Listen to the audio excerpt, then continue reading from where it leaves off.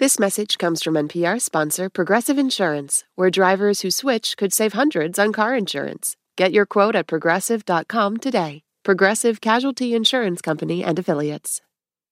You're listening to Life Kit from NPR. Hey everybody, it's Marielle. Do y'all remember the story Stone Soup? It's a European folktale that starts with some hungry people and an empty pot. They put a stone at the bottom and decide to make a soup out of it. Then, little by little, other villagers walk by and add ingredients. You know, this one's got some carrots, another one has chicken, this one's got salt. Next thing you know, they've got a soup.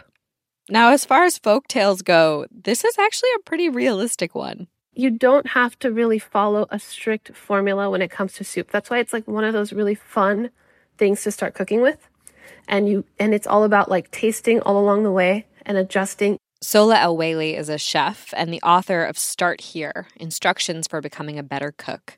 And she says you kind of can make a soup out of anything. You might be like, oh, is this broccoli going to work with this wilted parsley? And then somehow you let it simmer for 20 minutes and it's like it was meant to be. Sohla's a new mother and she's been making a lot of soups lately because it's an easy thing to make one-handed with whatever you've got. Also, she says soup is the perfect communal dish, especially on a chilly day. You know, like a big bubbling cauldron on fire and everyone's gathered around it. And soup kind of gives you that vibe. There's something about it that's just like cozy and comfy and it feels so primal, like just eating out of one pot. Especially because food gets so complicated these days. You know, soup isn't like glamorous, it's not pretty, but it gets the job done. On today's episode of Life Kit, how to make a great soup. We'll talk about broth, texture, key ingredients, how to blend a soup without scalding yourself, and we'll share a couple recipe ideas.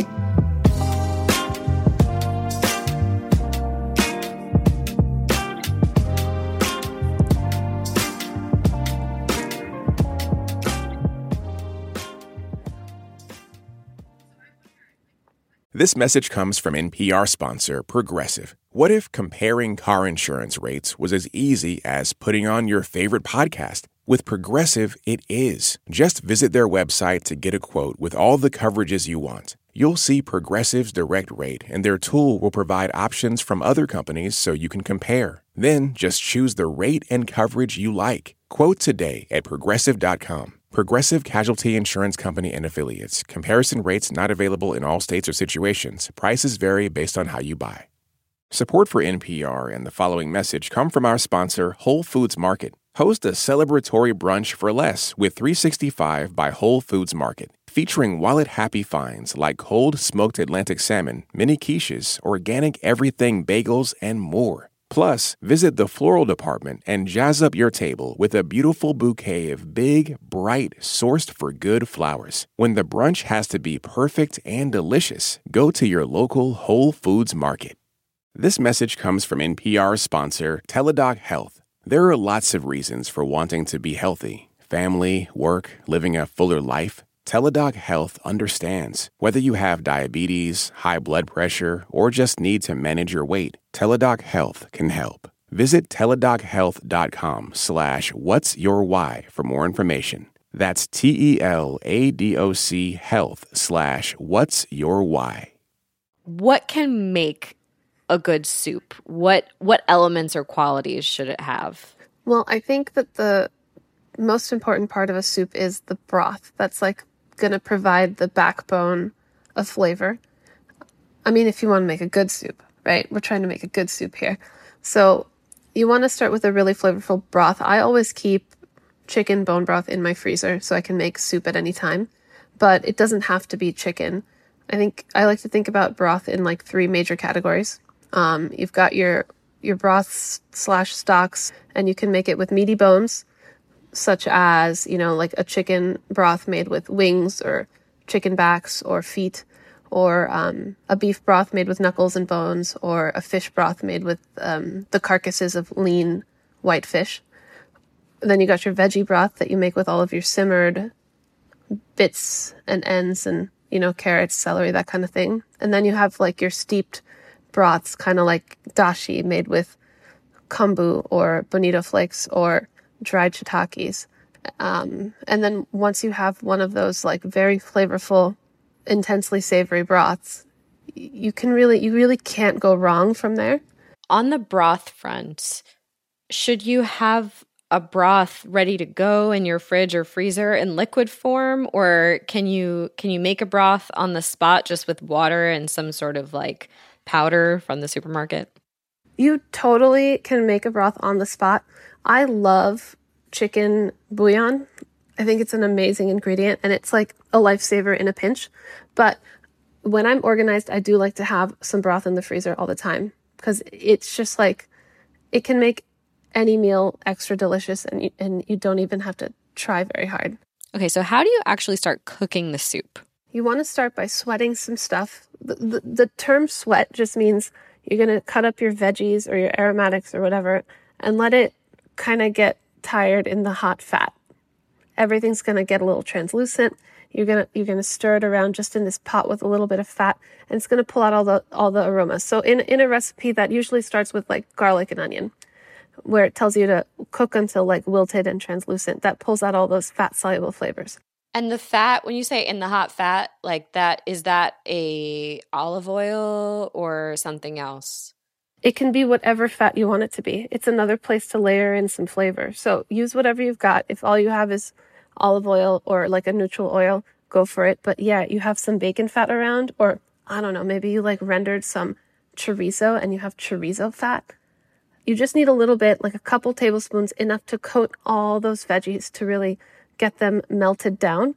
But any fat will work. And if you're cooking like my favorite soup has crumbled sausage in it. So I think they say put in the garlic and then cut open the sausage and let it come out of the casing and like crumble it into the pan. And I guess that provides the fat that the veggies cook in. Yeah. You can like brown your meat and pull the fat out of it. And then if you don't want your meat to get like too overcooked, depending on the kind of meat, like if you're using short rib or chicken thighs, they can really handle being simmered forever. So you can just put your chicken thighs in there, render it, and then add everything and let it all cook together. But like with sausage, I would like get it nicely browned first and then pull it out and then cook everything in that sausage fat and then throw the sausage in at the end so it doesn't overcook. Every soup recipe is going to be a little different depending on the ingredients you're using. So it's really just thinking about like the core steps you need, and then you can like level it up. You know, if you're going to blend it, you can add a little cream, a little butter for some richness. Or if you want to layer in some like spice flavors, you can sizzle some spices in oil, drizzle that on top. You really can't like go wrong because there's always a way to fix it. If it's a little too salty, add some more broth. If it's a little too thick, add some water. There's like, you can constantly find your way back to delicious soup. Yeah. When do you boil the soup? Should you boil the soup? So it depends on what part of the world you're in. So with a lot of Western cooking, French in particular, you never boil. It's like a gentle simmer. The goal is to go for like a clear broth, a clear soup, delicate flavors. But when we're talking Eastern, particularly like with like a ramen broth or, you know, a lot of Chinese cuisine, even South Asian, you boil vigorously. And what that boiling does is emulsify everything together. So you end up with more of like a creamy, rich soup. So if you want something lighter and more clear, go for the really gentle simmer. But if you really want something rich, then go for a boil. There's no right or wrong answer. It's just like, what vibe are you feeling? So I imagine the answer to the next question might be similar, but how long should you be cooking your soups? It really just depends on what's in your soup. So if you're working with like quick cooking ingredients like spinach, shrimp, already cooked beans, then, you know, it'll be fast. Keep it light, keep it fresh. A faster cooked soup is going to have like a lighter, fresher taste. But sometimes quick cooking ingredients like a lot of tender herbs like parsley and dill, you can simmer for a long time to go for more of like an earthy flavor. You see that a lot with traditional Persian soups. There's this really delicious celery soup, and it's like celery and celery leaves with a lot of dill that's simmered forever. And it takes it from this like really fresh, light, crisp thing into like this earthy vegetal vibe. So it's like, what kind of a soup are you feeling? What are you craving? Yeah. Do you think there are categories of soup? And how would you define them? I just think about it as smooth and chunky, like peanut butter. If you do want a creamy style soup, what can you use to get there, both dairy and non-dairy ingredients? Depending on the vegetable, sometimes you don't need any dairy. Like you can make a really creamy tomato soup with just tomatoes that are like simmered in a broth or roasted even and then blended. If you really want to like level it up and make it unctuous, then finish it with a little bit of cream or a little bit of coconut milk, a little bit of extra fat or yogurt, something like that. The key with the creamy soup is using a good blender. When you go to like a restaurant and you have something like really smooth and velvety, you're like, oh, how do they do this? It's a good blender. So I know it can feel like a hassle to pour your soup into a blender, but a stick blender, like, you know, the immersion one that you put right in the pot, I feel like it never quite gets you there. Yeah. When your soup is larger than the size of the blender, how do you make sure that you blend it all? And then also, how do you make sure that it doesn't splash back in your face and just scald you? Because that has happened. When you're blending hot liquids, there is a little danger involved. So you're going to have to set yourself up. You're going to have your pot of soup, your blender, and then another vessel where you're going to land your final blended soup, and then ladle in some of your soup into the blender. You never want to go more than halfway, especially when you're blending hot things. Once it gets blended, it really wants to expand and it can explode. So it's important, never fill your blender up more than halfway. And you know how there's like a little top, like a little thing at the top of the blender that you can pull off? Yeah. You want to remove that so the steam has somewhere to go. Otherwise, your lid can blow off, and cover it with a towel instead. Make sure you start on low, go to high. So you're going to have to work in batches. You're going to have to get another pot dirty. It is like a really big commitment, but it will be so much better. Yeah.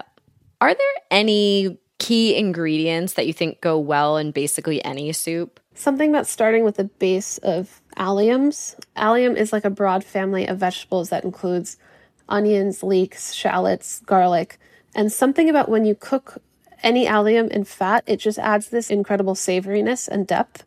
And there's like a wide range of flavors you can pull out of it. So if you keep it kind of blonde, you get more of like the sharp oniony flavor. And then you can go as far as you want from there and take it like to deep caramel and get it very, very sweet. But it's this like really rich base to pretty much everything, but especially a soup. And it's particularly helpful to develop a base with alliums if you're not using like the best quality broth. Like, you know, if you're going with a bouillon, starting with some cooked down onions or shallots will really get you far. Any other sort of like secret superhero ingredients for a soup? Like our editor, Megan, was saying that putting a Parmesan rind in for certain soups can make it really rich. Yeah, that is a really good move. And I was going to say a pinch of MSG to add a little bit of savory depth, but the Parmesan rind, like that's also what it's doing. Parmesan is a natural source of like a ton of MSG. So just like adding a little bit rounds it all out, gives you this like savory umami thing that makes you want to keep eating more. What do you think about toppings? I feel like we've been seeing a lot of that in recipes lately. I love toppings, especially, you know, if you're making a big batch of soup and having it over a couple of days, it can get a little boring, so you can jazz it up with a different topping. If you want to go for something fresh, you can make like a little quick kind of salsa vibe with thinly shaved onion and a bunch of herbs and lemon and maybe like sumac. For maybe a little bit of richness, you could try browning some butter with some spices and drizzle that on top. Or a little bit of creaminess, you could do a dollop of sour cream or something like that. Or, you know, my favorite move, because leftover soup is something I eat when I'm really rushed for time and tired. Just go into the pantry and grab a handful of Fritos and throw them on top. Fritos on top of everything works. How much soup do you make at once? Soup is something that keeps really well, and it actually tastes better the next day. So I would like to make soup for like at least 3 days. So I would say for us, a quart is good for one night. So I would make like 3 or 4 quarts at a time, so we have some leftovers. Soup is great in the fridge for 5 days, or you can portion it, pop it in the freezer, and it's good for 3 months. And, you know, it reheats beautifully. And once you take it out of the freezer, do you put it back in a saucepan or the microwave? Yeah, either one, whatever works best for you. You could do like the defrost mode in the microwave, or I usually just dip it in a little hot water so I can pop it out of the container, throw it into the pot with like a little splash of water just to like get a little steam going at the bottom. Go for like a low heat at first just to get everything melted, and then once it's melted, bring it up to a boil. And then whenever you reheat soup, give it a taste and see if you need to re-season it with a bit of salt. And oftentimes it can fall a little flat and you might need a little squeeze of lemon just to brighten everything up. Okay, an adjacent question. How do you transport soups, like to the office for lunch? Because I have had soup spill in my tote bag and it's a disaster. I mean, I think the best thing is to get a big thermos. It'll stay hot and it's like gonna seal really tightly for you. I have this big thermos that like holds about a quart. I don't believe it was designed for soup, but I do use it for soup. What's a good like fall spooky season soup? Well, I love honey nut squash. They are super concentrated and sweet in flavor. It's like they took a butternut and shrunk it down, but like it still has the same amount of flavor of the big guy. I love roasting that. All you gotta do is cut it in half lengthwise, scoop out the seeds, slather it with some oil and salt, and put it cut down on a sheet tray. Pop it in the oven, let it roast at like 375 until it's totally tender and the skin kind of shrivels. And then, you get your base going. You got to get your flavor base going. So I like to do a little onion, apple, maybe some like Fresno chilies. Get that all wilted down in a little bit of olive oil. And then once it's nice and fragrant, scoop out the flesh from the honey nut, throw that in there, top it off with a bunch of bone broth, let it simmer until everybody gets to know each other, then blend it, strain it, warm it back up. And then like for a little crunchy topping, I love just doing some pepitas. Oh, hell yeah. Sizzle some pepitas in a little bit of like brown butter with a little maple and chili and pour that on top. And it is a very tasty soup. And if someone is, fairly competent at soup, they've been around the block once or twice, what would you challenge them to make? Whether it's like try out this ingredient or try out this technique. A soup challenge? Yes. Why not try making a pho? The broth is really nuanced and it can be hard to get the balance of flavor right. Like it needs just like a tiny bit of star anise. So I think focusing on getting that broth really nicely made. And then after that, it's really just about thinly shaving the beef and bringing it together. But the flavor is really complex. So I think a pho is a good way to go. All right, Sohla, thank you so much. This was great. And I'm excited to make soups now. Awesome. Thank you for having me. All right, it's recap time. Good soup starts with good broth. This is your flavor backbone. If you can, keep some kind of broth in your freezer, but also bouillon powder or cubes can work in a pinch. When you're making a soup, sweat some stuff in fat, like veggies or garlic. Now, the fat might be drippings from sausage or olive oil or whatever cooking fat you have on hand. If you're browning meat for the soup, you might scoop it out once it's brown and then put it back in towards the end so it doesn't get dry or overcooked. Some soups you're going to boil, others you won't. It depends on the type. If you're blending a soup to make it smooth, a standing blender works better than a hand blender. And just remember to take out that little plastic piece on the lid, because if you don't, the steam builds up and the lid flies off and then there's hot soup everywhere. Soup is great for leftovers. Make it in a big pot and freeze some. And if you want to bring it to work or somewhere outside your house, try a thermos. Keeps it hot and keeps it from spilling. For more Life Kit, check out our other episodes. We've got one about how to think through ingredient substitutions when you're cooking, and another about meal prep. You can find those at npr.org/lifekit. And if you love Life Kit and want even more, subscribe to our newsletter at npr.org/lifekitnewsletter. Also, we love hearing from you, so if you have episode ideas or feedback you want to share, email us at lifekit@npr.org. This episode of Life Kit was produced by the super Sylvie Douglas. Our visuals editor is Beck Harlan, and our visual producer is Kaz Fantoni. Our digital editor is Malika Garib. Megan Kane is the supervising editor. Beth Donovan is our executive producer. Our production team also includes Andy Tagle, Audrey Wynn, Claire Marie Schneider, and Margaret Serino. Engineering support comes from Philip Edfors. I'm Marielle Segarra. Thanks for listening.